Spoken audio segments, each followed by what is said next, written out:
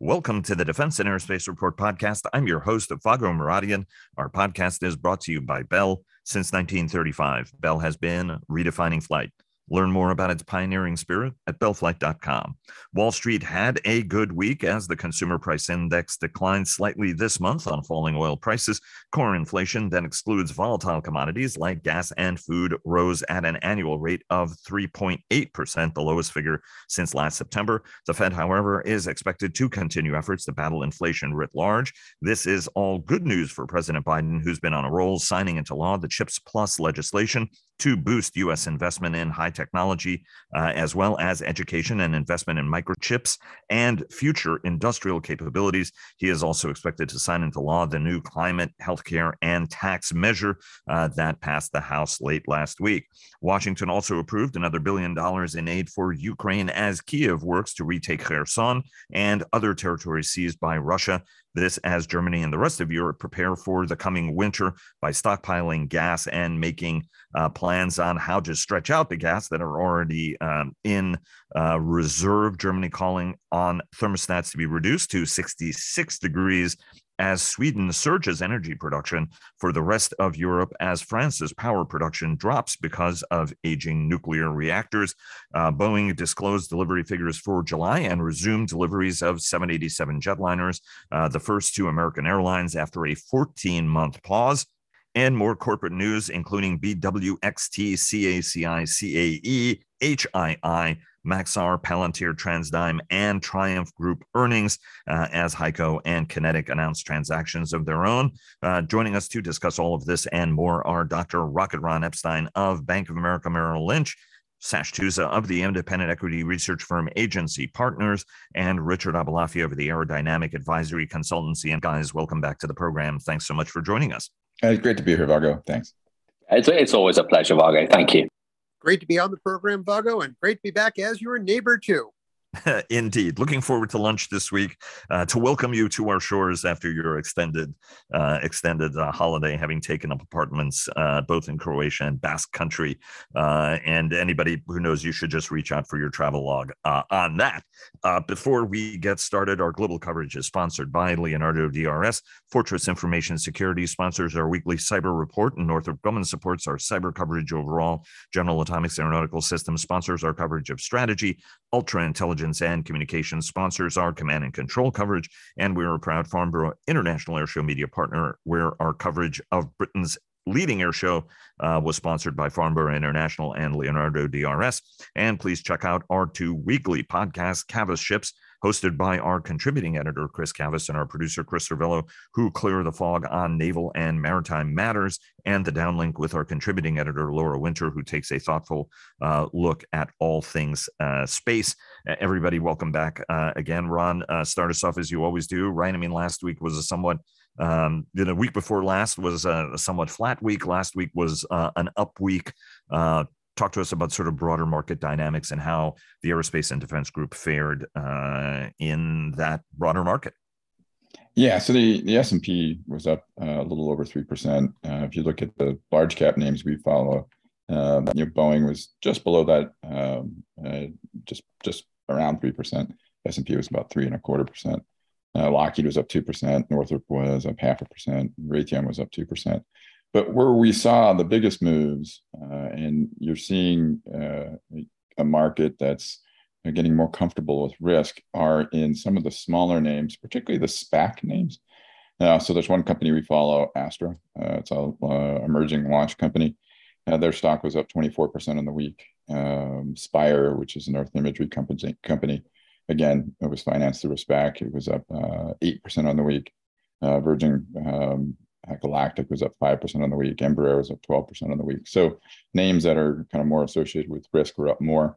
The VIX was just below 20. That's the lowest it's been in quite a while. The 10-year bond yield still is hovering just below 3%. WTI crude is at 92. About a month ago, it was 97. Brent crude, WTI is generally kind of the U.S. Brent is a good indicator for Europe, was at 98, and a month ago it was 101. So we're seeing roughly flat oil in Europe, and it's down in the U.S. And that's kind of what we've been seeing. Just to remind everybody who's listening in, This is a funny time in the market because a lot of folks are out, trading volumes are generally low. So you can kind of see movements and things happen. And there's a bit of a debate going on. You know, are we in a recession? Are we not? Is a recession coming? At the end of July, we saw this inversion between the 2-year and the 10-year, which is something that's happened historically before a recession almost all the time. So there's just questions about kind of where we are in the bigger picture. But I think we'll get a good feel for the market in a couple of weeks when, you call it a week after Labor Day when kind of everybody's back in the office. Right. That'll give you a feel for what's really going on. The power in the United States that declares whether or not we're in recession or not has said we're not in recession yet because employment figures are really, really high, and there are a whole other series of dynamics. And as we've talked about oil on this program, and anybody who knows energy prices, right? I mean, it's the rocket and the feather. It goes up like a rocket, comes down like a feather. But I would add, I don't think anybody on Wall Street believes that for a minute. I think everybody on Wall Street thinks that we're probably in a recession. Right. The recession, the people that say we're in a recession, I don't think anybody cares. That's just sort of politics. But I think most people think we are. And you still hear a lot of anecdotes out there, things like, a case of chicken wholesale to a restaurant, something that used to be about $50 is now almost $200 still. So there's still a lot of price alignments, misalignments out there, and so on and so forth. So we'll see where it goes. But I don't think for 1 second anybody on Wall Street believes sort of we are or aren't. I mean, just two negative quarters of GDP, I think across the board on the street is, we're in a soft recession right now. And whole series of factors for that, including folks reemerging and getting back to normal and reduction of supply early. I mean, there are a whole bunch of things that go along with that. But more specifically about how aerospace and defense, right? I mean, how did the group perform against this sort of positive broader market? Yeah, I mean, you saw the defense names underperform. You saw the commercial names in line, right? Essentially, with the market, and the real risk associated names just massively outperform. And we'll kind of see where that goes. You're in, we call it sort of risk on, risk off. I mean, this week was a risk on week. We'll see what this next week brings. Sash, from a European perspective, right? I mean, things looking a little bit more positive. Inflation rates running a little bit higher in Europe. Obviously, the war is right literally on Europe's doorstep. And Asia looking much worse in comparison from an economic growth standpoint. Indeed, we're seeing economic contraction in Asia, and a lot of that is driven by China and its continuing COVID lockdowns. Give us sort of not just a European, but a broader sort of sense on where markets are, what the drivers are, and how aerospace and defense is faring in comparison. I'd echo Ron's comments. Broadly risk on, civil stocks performed better and therefore in line with the market. Defense stocks really just drifted. They didn't do anything very much last week, but volumes are incredibly low. Europe has in Europe, holidays are taken en masse in August, and so the number of people who are actually there looking at stocks and buying and selling them is infinitesimally small. So I wouldn't get carried away with actually how share prices are performing towards the end of August, because there are very few rational individuals who are having anything to do with it. I would call out though Airbus, which is quite interesting. Airbus shares troughed in a sort of a small small downturn at the end of June, early July at about 90 euros. And they ended this week at 108 euros. So they're up 20% over a month and a bit, 5 weeks or so, which is a very, very strong performance indeed. We talked over the previous couple of shows about how poorly Airbus performed at the Farnborough Air Show in particular, although clearly, they got the very large Chinese A320neo order at the beginning of July. But in general, Airbus is being rehabilitated. The market is getting more confident in just Airbus's ability to get through what is likely to be some sort of recession, albeit a very patchy one, and one that has very different characteristics in different regions. That's been for me the most interesting stock of the last couple of weeks, actually, because the news flow has been mixed, but the shares have just continued quietly to gain. If you look at how how the different regions are performing, I mean, it's very much the case that China, coughs, and Asia gets a very, very bad cold. And the Chinese-Taiwanese tensions have not helped economies. They certainly haven't helped the economies in the rest of Asia. And there are concerns about how reliable imports into Europe and the US might be from Asia in the event that the Chinese continue to do these rather aggressive acts with regard to the Taiwan Straits. And of course, the Chinese have an ability, which they're proving in spades, to inflict economic damage on themselves without anybody else getting involved. The zero COVID policy, and that's going to continue at least until the party congress is over at the end of October.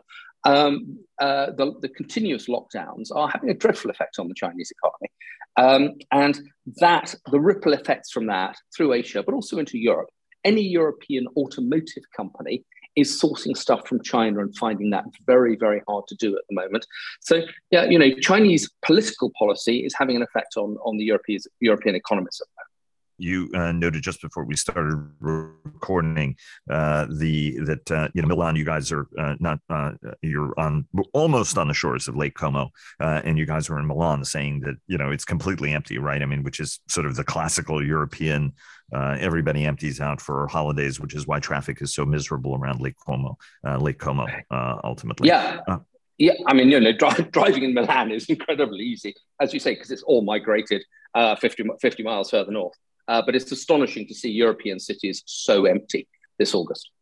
Richard, talk to us a little bit about air travel and where we are right now. Nick Cunningham, Sasha's partner, put an interesting note out that we may have actually peaked in terms of what travel trends are like. This is everybody's debating what long-haul travel looks like and whether we have a resurgence, or we're going to get to Boeing resuming deliveries of 787, which sort of played into this sense that there is a wide-body future out there, even if these are 14-month delayed orders that the company is making good on after having the technical issues with the 787. I want to get to that in a second, but talk to us a little bit on travel trends and where we are, given that all of us have actually been traveling quite a lot, right? You returned relatively recently from Europe, so did Richard.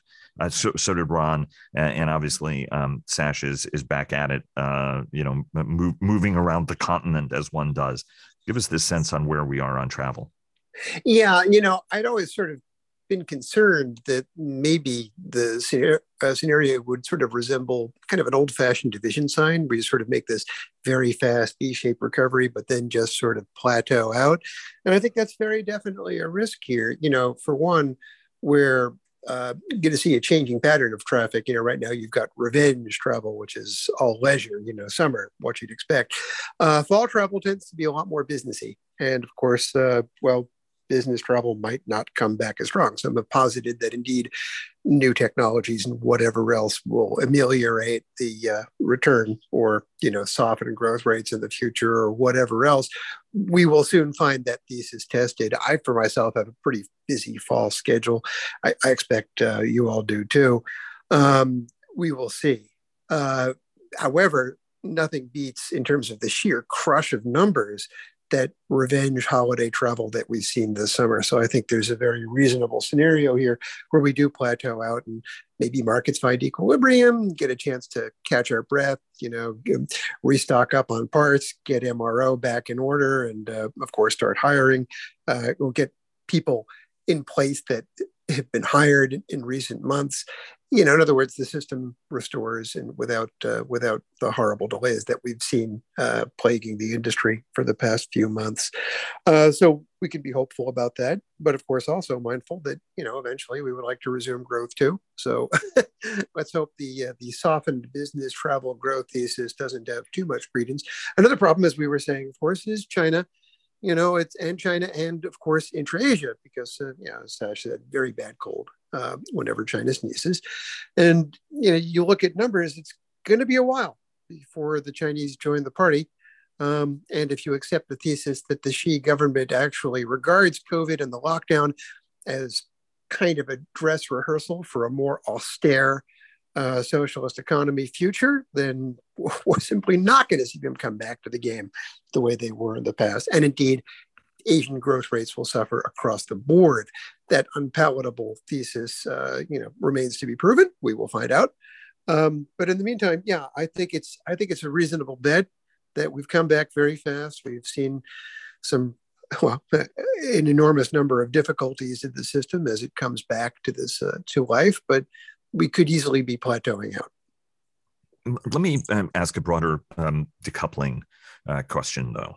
On Friday's show, we had Chip Gregson, retired United States Marine Corps Lieutenant General, and who had served as the Assistant Secretary of Defense for Asia Pacific Security Affairs, and somebody who spent the preponderance of his career, or a large chunk of his career in Asia, and is one of the true Asia experts in Washington in a very, very nuanced fashion. And he's also associated with the Sasakawa Peace Foundation as well.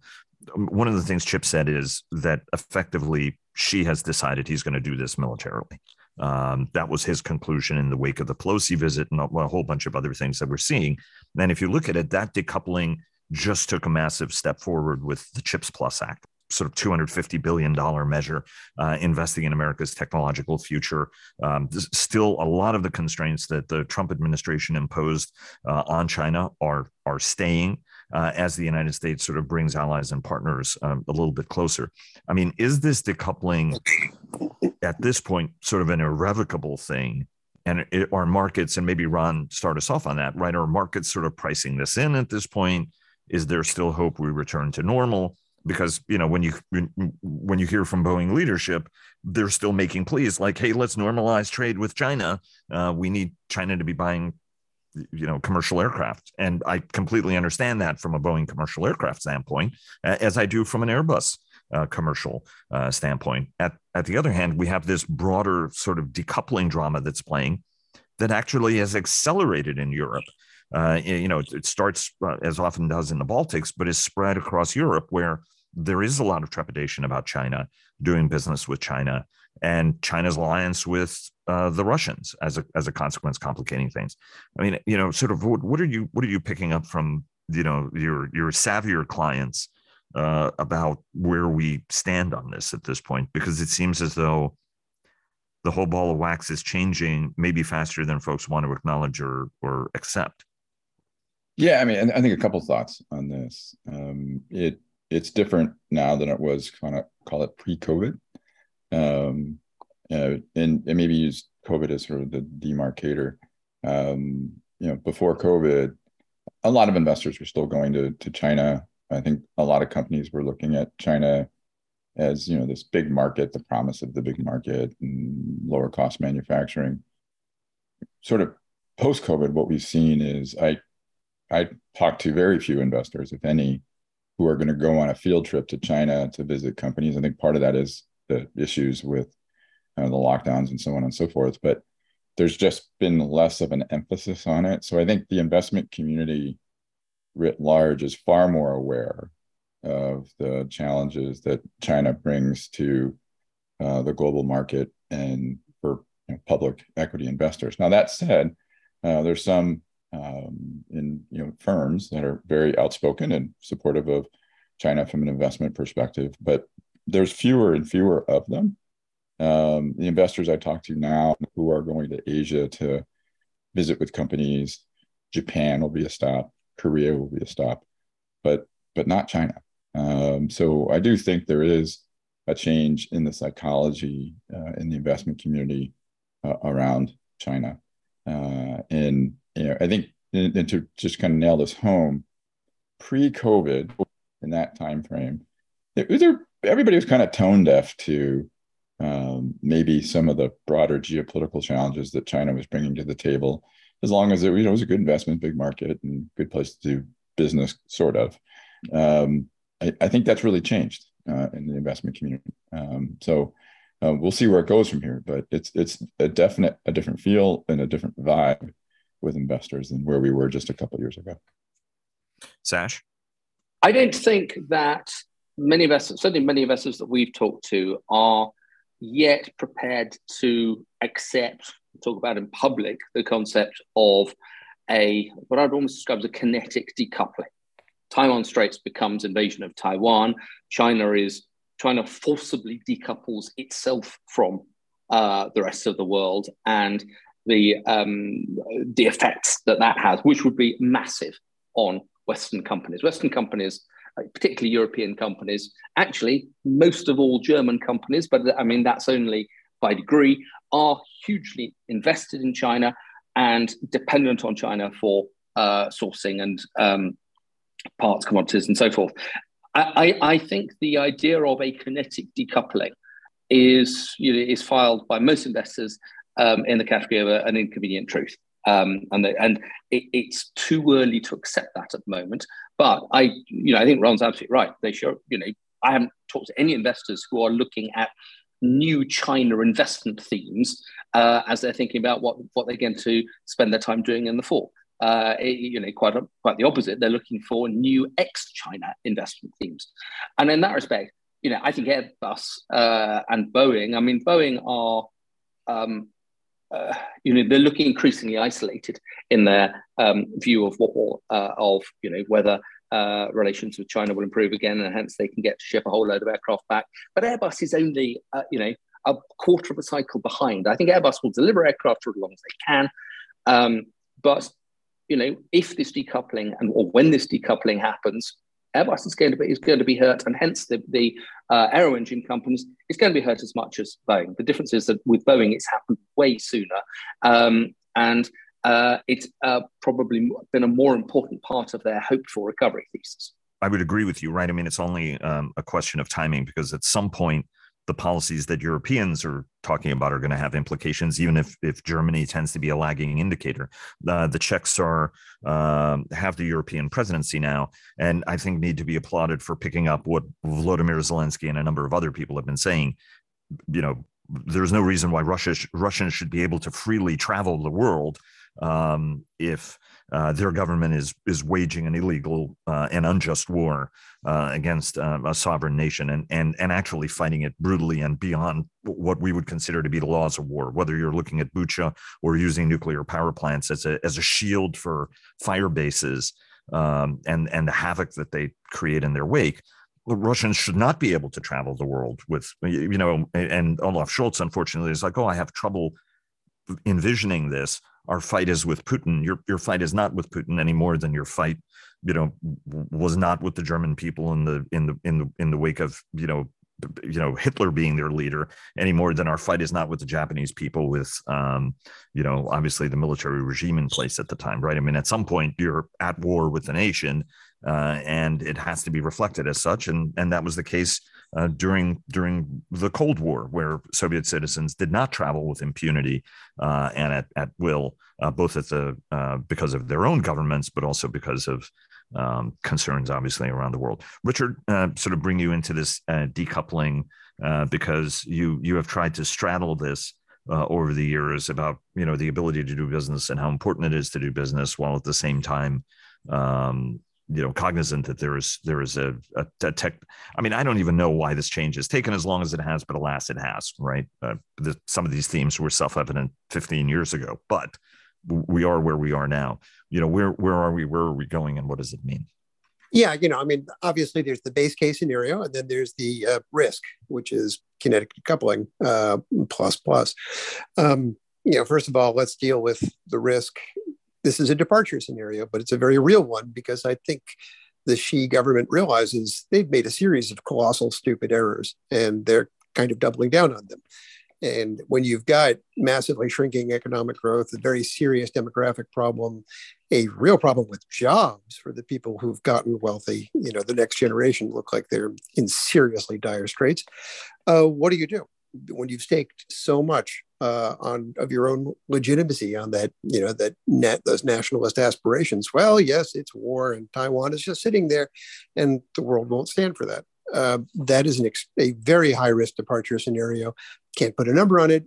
Now, having said that, it is not the base scenario. It is the departure scenario. What is the base scenario? Well, it's like selective decoupling, where it's not quite Cold War 2.0, but it isn't easy either. And as Ron and Sash have said, not a lot of interest in new investments, and a selective level of disinvestment. And obviously, there are some success stories there. Satellites. We've become decoupled on satellites, West and China.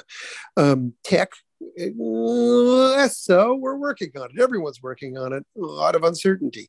And here we are, commercial aero, right in the middle. Phil Condit used to say, we're the designated hostage in this standoff.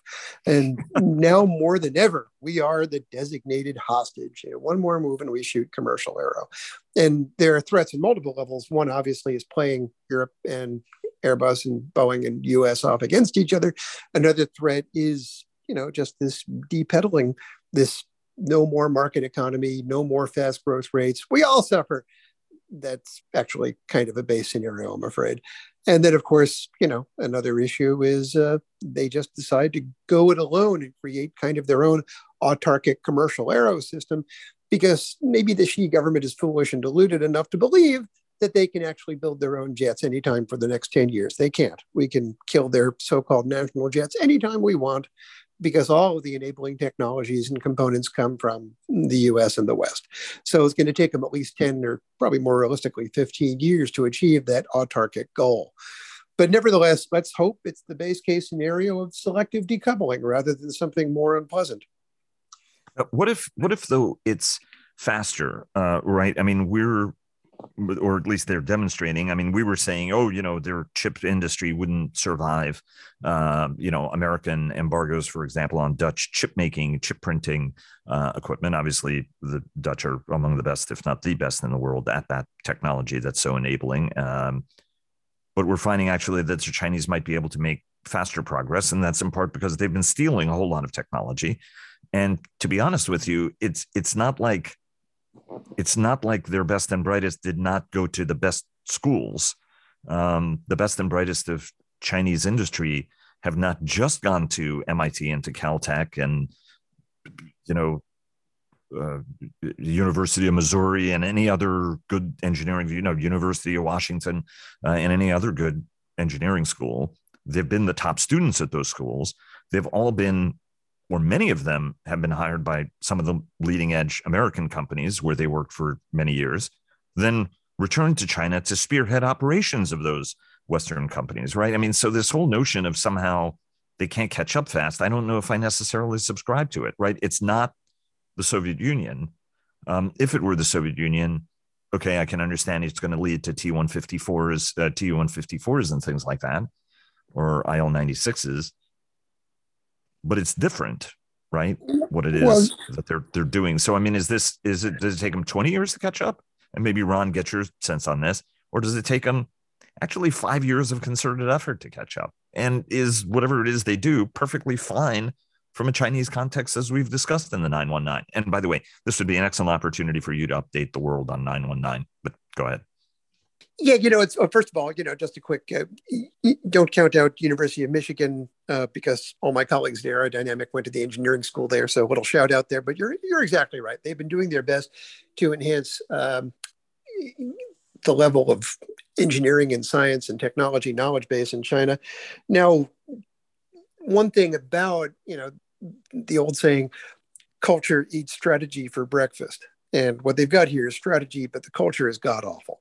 The idea that an engineer can't freely access global databases, that they can't freely interface with other engineers around the world. Most of all, they can't go shopping for best in breed subsystems and subsystems all around the world. That's anathema to creating anything good. Now, can they still do something good enough? Yeah, but these sorts of things always take a lot longer. I mean, their effort at recreating a Western semiconductor industrial base has been going on for well over a decade. It's going pretty miserably. Similarly, commercial aero, again, these aren't Chinese jets. They're Potemkin jets. They have absolutely very little that is Chinese about them other than the skins and the final assembly. All the muscles and brain come from somewhere else. So they'd kind of have to rip it up and start again and come up with this hybrid culture that allows an emphasis on, self-sufficiency and sending people to, again, University of Michigan, all the other great schools out there, bringing them back home and not allowing them to interface with the rest of the world. That is not how commercial aero works. It really isn't.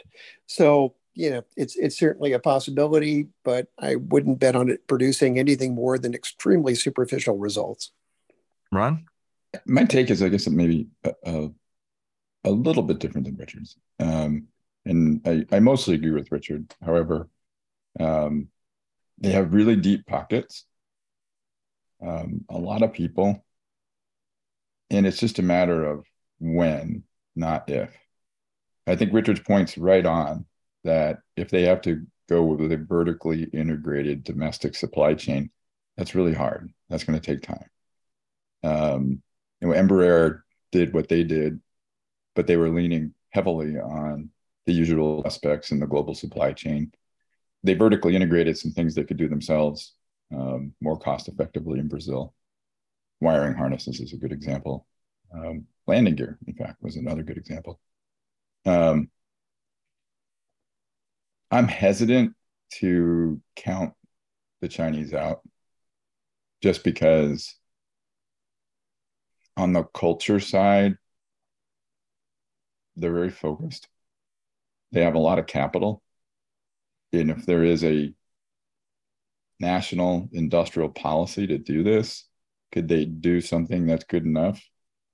I think they could. And we've talked about this a lot on this show, or this podcast, excuse me. The 737 was largely designed in the late 60s. So you're talking about them recreating a vehicle or doing a vehicle that's better than a vehicle that was largely designed 50 years ago. Right. Could they do that? Yeah, maybe. And it's a matter of over what time frame. And I would just be hesitant to say no, they can't, and count them out. And my guess is, like most things we've seen with China, it'll probably happen sooner than anybody expects or wants. I would also not understate the importance of nationalistic will and drive. They've created that as sort of a sense of urgency. We're a great power, rising great power, returning historic power. On top of that, although there was an interesting ballpoint pen thing, right? China could not make its own indigenous ballpoint pen until like 2016 or something like that, in part because they couldn't get the ball bearings right that we take for granted in every biro or every Bic pen, Bic Cristal we buy. But that doesn't really mean anything ultimately, right? I mean, eventually they mastered that technology, as you said, Ron. Sash, I want to bring you into this really, really quickly, and then we have to shift gears because there's a lot of other stuff we have to talk about. I didn't expect to be talking about this as much as we did, but I'm glad we did. Go ahead, your last thoughts on this, and want to get to 787 as well as sort of broader things we've got to be paying attention to. Go ahead. I would be astonished if in all of the internal debate that is going on in China, within the Communist Party about Taiwan, anybody is thinking very hard about the implications for the C919 program. It's collateral damage, and they'll worry about it later. A huge amount of the rhetoric about Taiwan has now become almost about the survival of Xi as the head of the Communist Party, which clearly transcends narrow industrial issues. And therefore, the degree to which stuff happens by accident and triggers off a whole series of other very unfortunate side effects, I think is something that we shouldn't underestimate here. I would also just highlight that if we do get decoupling, that is going to have an implication for global growth, which includes Chinese growth, and hence the ability of China to fund stuff is going to become much harder because it's not going to be an economy growing at 8%. It may be an economy growing at 4%, and hence generates less capital. But I'd rather not see that particular prophecy come true. Let's quickly move on, and let me go to you, Richard, and then quickly around the horn. We had Sash discussed Airbus a little bit earlier, but we also have Boeing delivery numbers. Great note on that, Ron, from you and your team. And we also have 787 resuming delivery, 14-month delay, and first one of those jets going to American Airlines. Where are we on the 787 saga, the challenges that it has? And what's interesting is, sort of all of these, some stories about, the wide bodies are back, I don't know if wide bodies are back, even though they are sort of back. And then, some discussion that somehow Boeing is crossing some Rubicons internally about middle of the market aircraft, even though I think you have to take the CEO at his word. It's Dave Calhoun at his word. It doesn't seem as though this is a focus for them, and it's not going to be a focus for them, even if there are groups of people for whom this is a priority in a very, very large company, right? It's not fair to say that they're not working on it. Obviously, they are working on it. It just is a question of whether or not it's a corporate priority. Sort of give us sort of an update on where we stand right now and what this what this news item means more broadly. It was certainly welcome news that it de-risked the program. There were any number of voices saying, yeah, it's going to take a lot longer to show the FAA that the processes associated with 787 production are actually replicable and verifiable, and therefore you could easily see them going the entire year without delivering a 787. So this de-risk it shows, hey, there's a process, it's replicable, they can show it to the FAA. That's very welcome news from a de-risk standpoint. So good to hear, especially since I think there will be an inflection point where wide bodies, particularly competitive ones like the 78 and A350, are in demand again. That's certainly good news. And of course, getting those 100 and something in inventory 787s off out of inventory would be great. Now, bad news. This looks like it's going to be the same sort of laborious, labor-intensive, one at a time certification or whatever clearance process that the 737 MAX is. And Boeing just doesn't seem to have the resources, for whatever reason, necessary to get to the rates that it keeps saying it's going to get to in terms of deliveries. That's been a problem with the MAX for the past couple of years. That is now going to be a problem with the 787. So they've got a plane to American. Will they get more than, I don't know, a dozen, 15 planes delivered this year out of the 120 or so they've built but not delivered? I doubt it. Maybe 20 at most.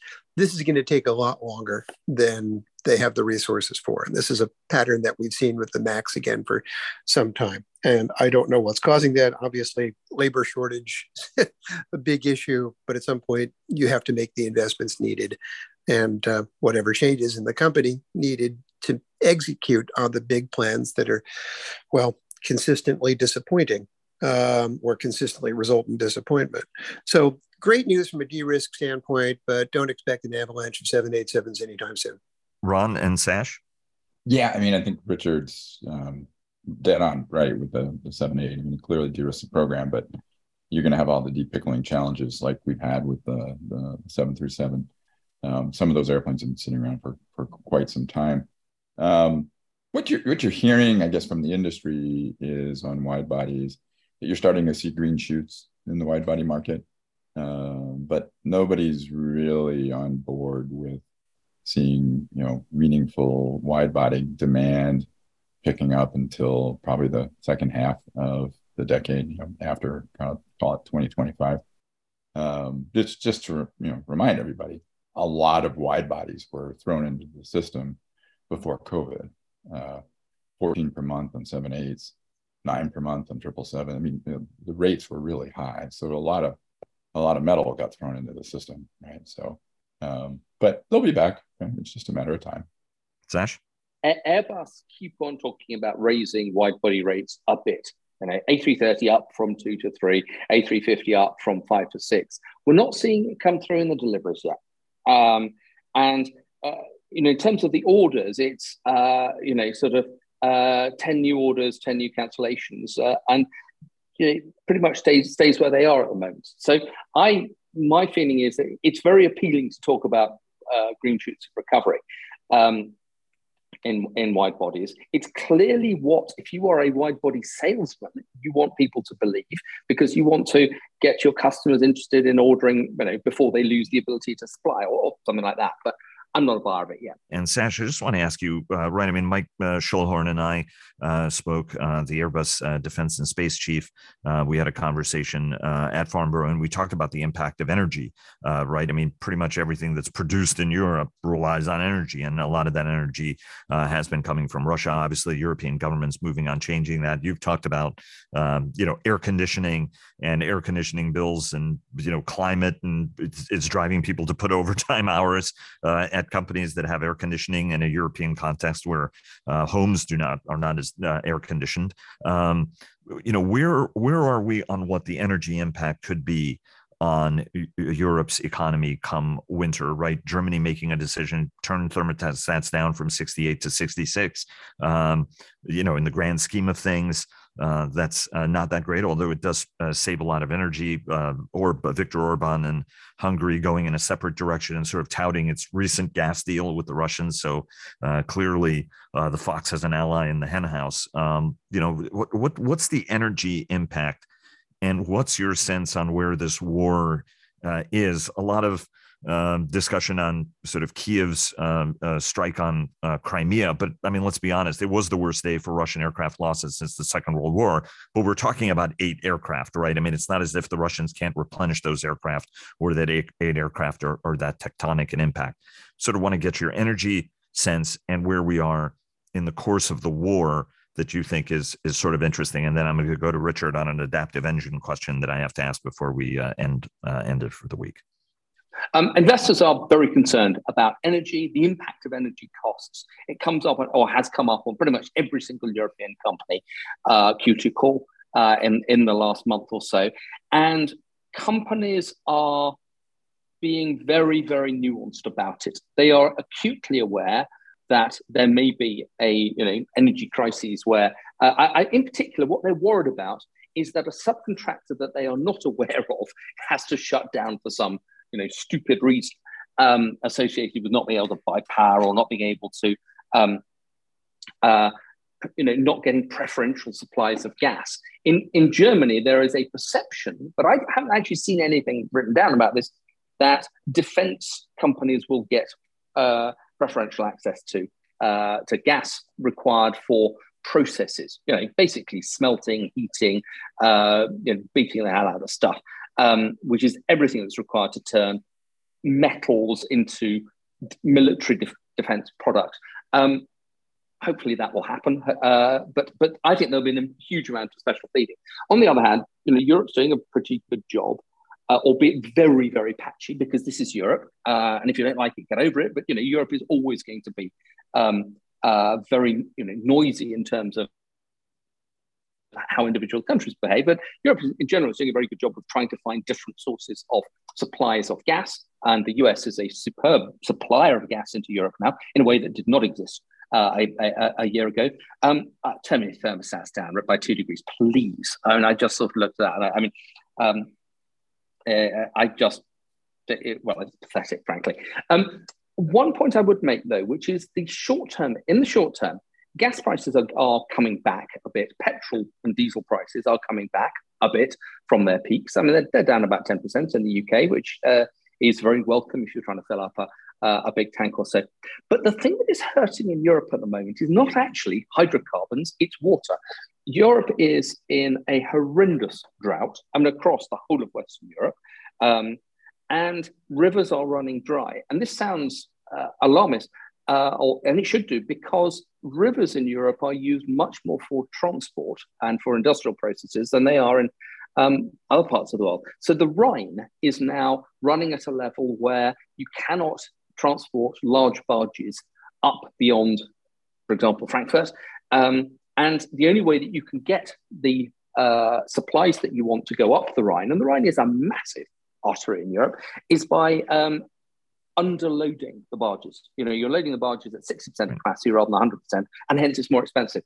This is causing huge problems to German industry. But also, the only way that Switzerland gets its oil, and hence its petrol, is on barges going up the Rhine. So you can see how that's starting to have a side effect. So don't underestimate the degree to which the drought in Europe is causing policy problems way ahead of the concern about whether we're all going to freeze in winter or not. And actually, politicians, I think, are focused much more on the drought than they are on gas prices. UK reservoirs are actually at their lowest level since the early 1990s, if I'm not mistaken. That's absolutely right. But I mean, having driven across France, Switzerland, and northern Italy, the glaciers are melting at a horrendous rate in the Alps, and rivers are dry. And that is, it's very, very shocking to see. And Sash, on the war, now that we've talked about water and energy, kind of give us a quick update on where we are war-wise and what you see. Right, Kiev obviously benefiting from a lot of guided MLRS capability and a lot of other capability allies and partners have made available to it, and the United States pledging another $1 billion of aid. Yeah, I mean, it's been a very interesting week for the war. The strike on the airbase in Crimea was, militarily very impressive in terms of range and accuracy and so forth. Almost, however, it got there. Deliveries. They say partisans, by the way, for what it's worth. Kiev's answer is exactly. Partisans. However, it got there, that was really impressive. But a dozen aircraft, however many it is, Russia can backfill those at some stage. But it clearly makes the Russians much more concerned about their rear areas and about the ability of Crimea to be sustained as a sort of bastion in the Black Sea than they were a week ago. I do worry, though, that we see all this sort of good news, and Twitter tends to focus on it. But if you look at the state of the war otherwise, Russia is still making territorial gains at huge price, at huge cost in terms of expenditure of ammunition, but they got a lot of ammunition. I don't see signs of decisive Ukrainian counterattacks yet. And I do wonder whether the supply of munitions and equipment from the West is coming at anything like the pace required to enable them to go from the defensive, albeit a very competent defensive, to the offensive. We're going to go into a little bit of a lightning round, and Sash would like to get you to weigh in briefly because there are corporate news I was going to ask higher up in the program, and we didn't address it higher in the show. But Richard, talk to us a little bit about the U.S. Air Force's news on adaptive cycle engines. There was this sense the program that both General Electric as well as Pratt & Whitney were developing. Originally, its roots were in an alternate engine, and then it looked like this was going to be an adaptive engine that could also be retrofitted into the F-35 as well as any future platform. Sort of the Air Force sort of paving the way for a triple cycle adaptive engine that goes beyond the F-35. What do the statements from the Air Force mean about this program, where it is, what it's going, and how it would be used in the Next Generation Air Dominance program or any other program for that matter? Variable bypass, variable geometry engines have sort of been seen as a great possible enabler for future fighter aircraft in the 2030s for decades. Matter of fact, well before that, you had the YF-120 from General Electric using a form of this technology back in the F-22 ATF power plant contest back in the 80s. Obviously, under AETP, you've got Pratt & Whitney not really wanting to do it, but obviously having their own version of it, and GE very much wanting to do it and having their own version of it. And I think a lot of people, certainly me, and I think many others, have sort of seen this as a kind of, there's a lot riding on this because NGAD will probably use the same engine. And it turns out from statements this week from John Snedden at the Air Force that basically there's a parallel program resulting in a different engine for NGAD. So in other words, this might not be winner take all. If there is a great engine war for adaptive engines, it might not have any kind of role to play with NGAD. NGAD is going to be seen as a completely separate platform that still involves the leveraging of this technology, but with a completely different turbine. And I guess if you're a turbine geek like I am, and I think we all are, this is a fascinating moment. And obviously it means there's a little less at stake in terms of the F-35 re-engining question. But nevertheless, an awareness that this is the key enabling technology for platforms moving forward. Very interesting indeed. Ron, I should have asked you some of this corporate news. Obviously, some companies that reported. Any interesting trends in what it is we heard from the companies that did report this week that jumped out at you? Yeah, I'd say there's a couple. AerCap reported this week, and they're following the same trend we saw with Air Lease, that the leasing industry is healing itself, right?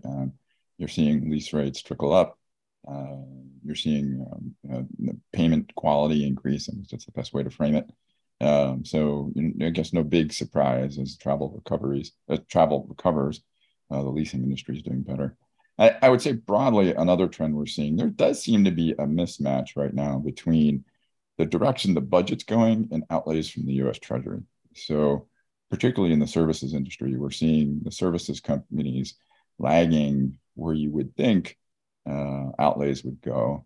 And it's a bit of a conundrum that we're trying to get our head around, where why aren't contracts keeping up with the budget itself? I don't know if it's a lack of contracting personnel or whatever, but I would say that's one other trend that kind of jumped out at us this week. And then I think that's probably the biggest things that we noticed. And very quickly, Sash, Kinetic making an acquisition. Let's wrap it up there. What does the deal mean for a company that has prided itself on being one of the most innovative companies in the space? Obviously, it's genes, or with the defense engineering and research establishment. Talk to us a little bit of DARA, which was the British DARPA, and then it was privatized, alas, and here we find ourselves. What does the deal mean from your perspective? Yeah, well, Kinetic acquired a US company, Aventus Federal, and it's a big deal. It's nearly $600 million, which for Kinetic is going to increase the company by at least 20 and probably nearly 25%. They're buying about $300 million worth of revenues, and this is a fairly straightforward US government services contractor. It essentially provides highly security cleared personnel for contracts with the armed forces, intelligence agencies, Homeland Security, and so forth.